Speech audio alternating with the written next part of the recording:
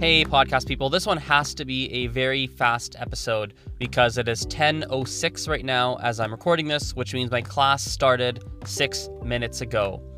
I've mentioned this a million times. I'm taking a Mandarin class at the University of Calgary, and my class literally started 6 minutes ago, but I wanted to take a moment to actually record this episode because there's a few things that are on my mind, and I know if I don't sit down right now and very quickly make like a 7-minute, 10-minute podcast episode, I know they're going to escape me and I'm going to forget to talk about them altogether. Now, the very first one is the following. Experience leads to speed. I'll say that again. Experience leads to speed. What I mean by that is when I look at myself, right, I have lots of experience with learning languages. And because of that, I decided at one point that, okay, I think I want to go into teaching languages. That's a decision that I made. And I'll be honest, when I was first teaching and when I was, working with the very first students that I ever found and doing all of that, I was not necessarily a bad teacher. I was probably fine. I was probably okay. I don't fully remember, but I feel reasonably confident in saying that for the price I was charging, for how I was teaching and blah, blah, blah, I think I was doing an okay job. But with the experience that I now have, I can basically teach someone the same amount of content that I'd be able to teach them before in a much shorter period of time. So for example, in the past, even though I could clearly explain how blah, blah, blah works in French, and I could clearly help you understand this, that, the other thing, I could clearly help you get better at speaking and help you with whatever objective you have with whatever language I was teaching you, maybe it took me 6 months to help you achieve that objective before, but now it takes me 2 months because I have the experience. I have a lot more teaching experience. So even though right now I'm just as clear as I was before, I figured out how to help you achieve a result faster than I could before. AKA experience leads to speed. Same thing with language learning. When you first start learning a language, maybe you're not really going to be bad at it. Maybe you are. You're going to be able to figure out how this grammar point works, how to remember new vocabulary, how to have a simple conversation, how to blah, blah, blah. You're going to be able to do it and you'll be able to figure it out, but the more experience you get with language learning as a whole, let alone more experience with the language that you're learning, the specific target language, the more experience you develop over time, the faster you're going to be at developing at the skill of language learning, I suppose, right? So if you are someone who's trying to learn multiple languages, let me tell you, you've got to view this as a long-term process. Because if you view it like, okay, I'm learning this language, let me try and hurry up and learn this language, you potentially might be shooting yourself in the foot for the long term. Versus if you're like, okay, I know that in my lifetime, I'm probably going to try and learn 2 languages or 3 languages or whatever number of languages. So take your time and try and focus on getting good at the skill of language learning, not so much the skill of learning the language that you are trying to learn.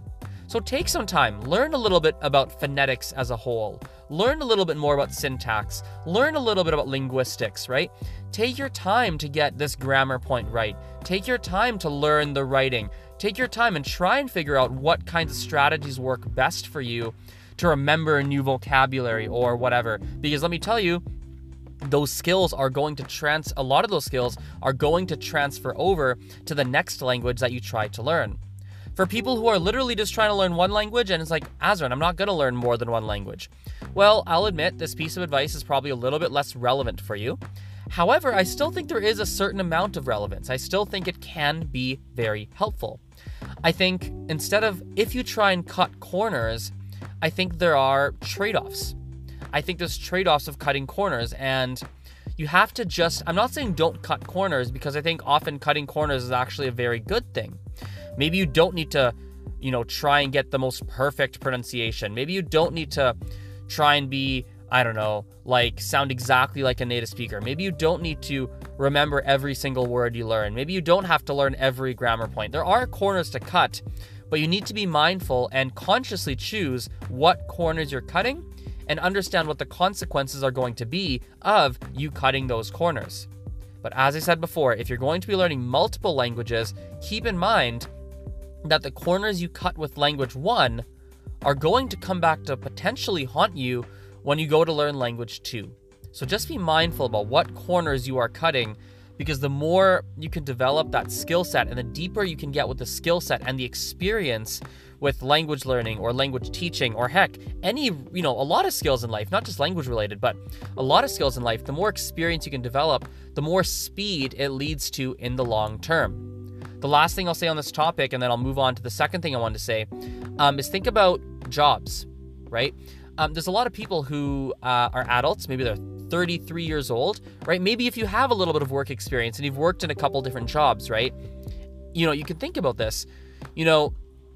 In your first job, maybe you found really simple things difficult. Even the simple act of not rescheduling your shift, showing up on time, hearing your alarm and not sleeping past it, setting your alarm at the right time. There's a lot of simple things that apply to every job that you learn, hopefully, in your first job or two, that you figure out because you messed it up there when it didn't matter as much.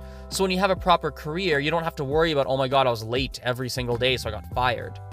Or perhaps there's a skill. Maybe you, for example, myself, like I work for myself now, right? A lot of the sales skills and the financial skills, those are things I developed at a different job that now transfer over, right?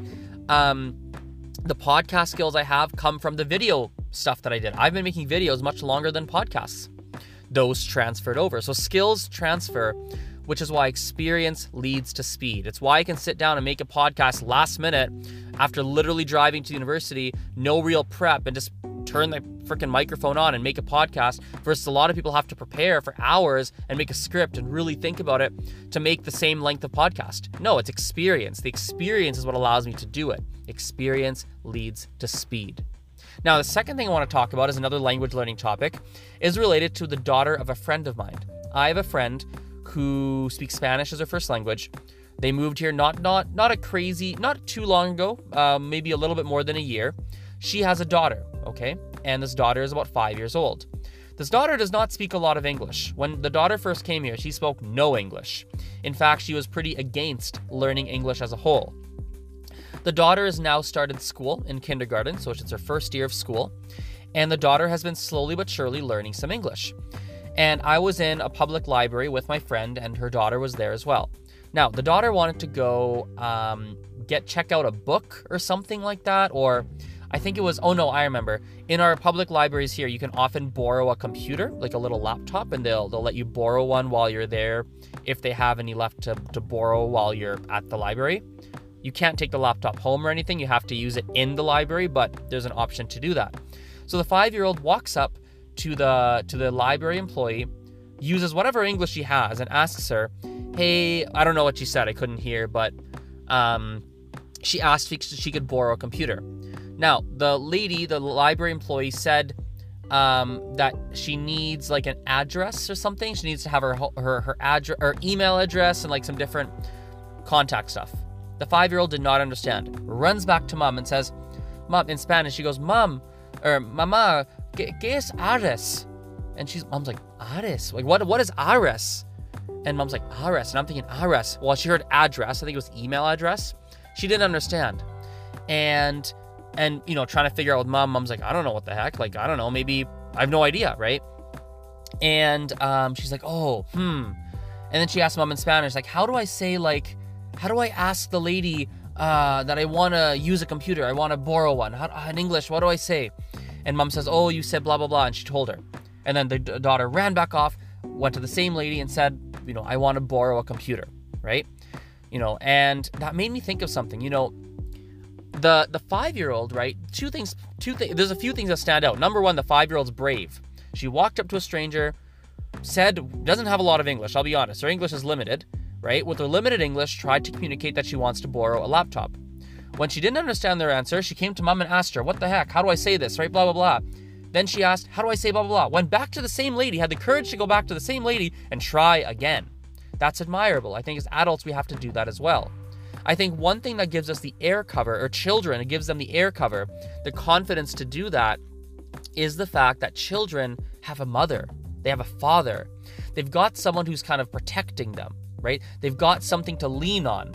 I bet you I've actually seen that daughter. If mom's not there, the daughter gets real shy. But when mom's there, the daughter has confidence. The daughter actually will do things that she normally wouldn't feel confident doing. And we have to understand as adult language learners, we're the same thing. We need a safety net. It really helps to have a safety net there. So you have to think about that, right? How can you create that for yourself? I don't know how you're learning whatever language learning. I don't know what methods you're using. I don't know what that looks like for you. I don't know. But that phenomenon will carry over to adults the same way that it carries over for children. The other thing I want to point out as well is I have a funny theory. I feel reasonably confident in saying that 5-year-old child, right? Leticia is her name. I bet you Leticia, right? She has the English to have communicated that she wants to borrow a laptop. In fact, I know for a fact she does because I know the lady understood what Leticia wanted when she first went and asked her. Leticia thought that the lady at the library didn't understand that Leticia wanted a laptop. That's what she thought. But she did understand. So she had the ability to go and ask, oh, I want a laptop, I want to borrow, whatever word she used, right? But she wanted to ask mom to get clarification, to get that confidence, to be sure that she said it right and blah, blah, blah, blah, blah. Okay? So I want to point this out because when we are learning as adults, learning another language, often there are things that we want to say, but we're not going to find the words. You see, the second you start learning another language, another human is born. The second you start learning another language, that moment, another human is born inside your body, inside your mind. That person is now officially a baby. Babies cannot communicate. They can cry. They can poop and they can eat. That's all they can do, and they can drink. They can't even eat. They can just drink formula. Literally, they drink stuff. They poop, and they can cry. You are now a baby the moment you start learning another language. You have no ability to communicate, and literally all you can do is cry and just make sounds and move your body and blah. There's nothing you can do. Okay, so as you start learning more of the language, it's kind of like that baby is growing up and that baby is getting bigger, and you are slowly but surely getting better at the language, and you're getting better at communicating. And the thing is, when you try to communicate something in your target language, let's say you've learned for like 2 years, and let's say in that 2 years you've developed the same level of language as a 4-year-old native speaker, or a 3-year-old native speaker. That 4-year-old or 3 or 4-year-old native speaker brain is not going to be able to communicate everything that they want to be able to ideally communicate because they're just not smart enough yet. They don't know enough yet. So what you have to do sometimes, if you're stuck, you have to ask your mom or your dad. Now you're thinking, who the heck is my mom or dad? Why would my mom or dad know? Well, your language mom or your language dad, we talked about this, right? Actually, we talked about this a couple of podcasts ago. Even though you might have a separate person that is your language mom or language dad, you also have one everywhere you go, which is the English version of you. Whatever your native language is, let's assume it's English, okay, for people listening. I know there's different language people listening, but let's just use English for now. Let's say English is your mother tongue. That is now your mother or your father. That person's really smart. So if you're stuck and you're like, man, how do I say, I'm trying to say blah, blah, blah in Mandarin, I feel stuck. Ask your English brain. Ask your native speaker brain. What would I say in English? Oh, I'd say blah, blah, blah. Okay, try and go back to your target language. Do you have the words to say that? Maybe you don't. So go back to English. Think, okay, I don't know how to say that. Is there another way in English that I could say the same thing? Think about it. Of course there will be. You'll have so many ways. There's always lots of ways to say the same thing. You'll find other words. Go back to the target language. Do you have the words to say that alternative message? Yes, no. If the answer is no, go back to English brain. Think about another way to say the same thing or something similar. Maybe you can simplify it a bit in English to make it more vague or simple so that it's easier for the target language brain to say. In fact, think about what you do with kids. Often, when a child asks you a question in your native language, it's a complicated question, but you give them a simplified answer because you know they're not going to be able to understand. So you've got to do the same for yourself. Sometimes you're going to want to say something complex in your target language, but guess what? You're only 4 years old. A 4-year-old can't talk about politics.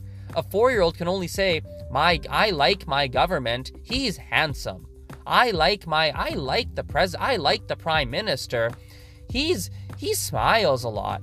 I like him. He's smart. I like him. My mom says he's doing good things for teachers. Like, there's not, you know what I mean? So you've got to simplify it for yourself too. You've got to do that because you're not going to be able to.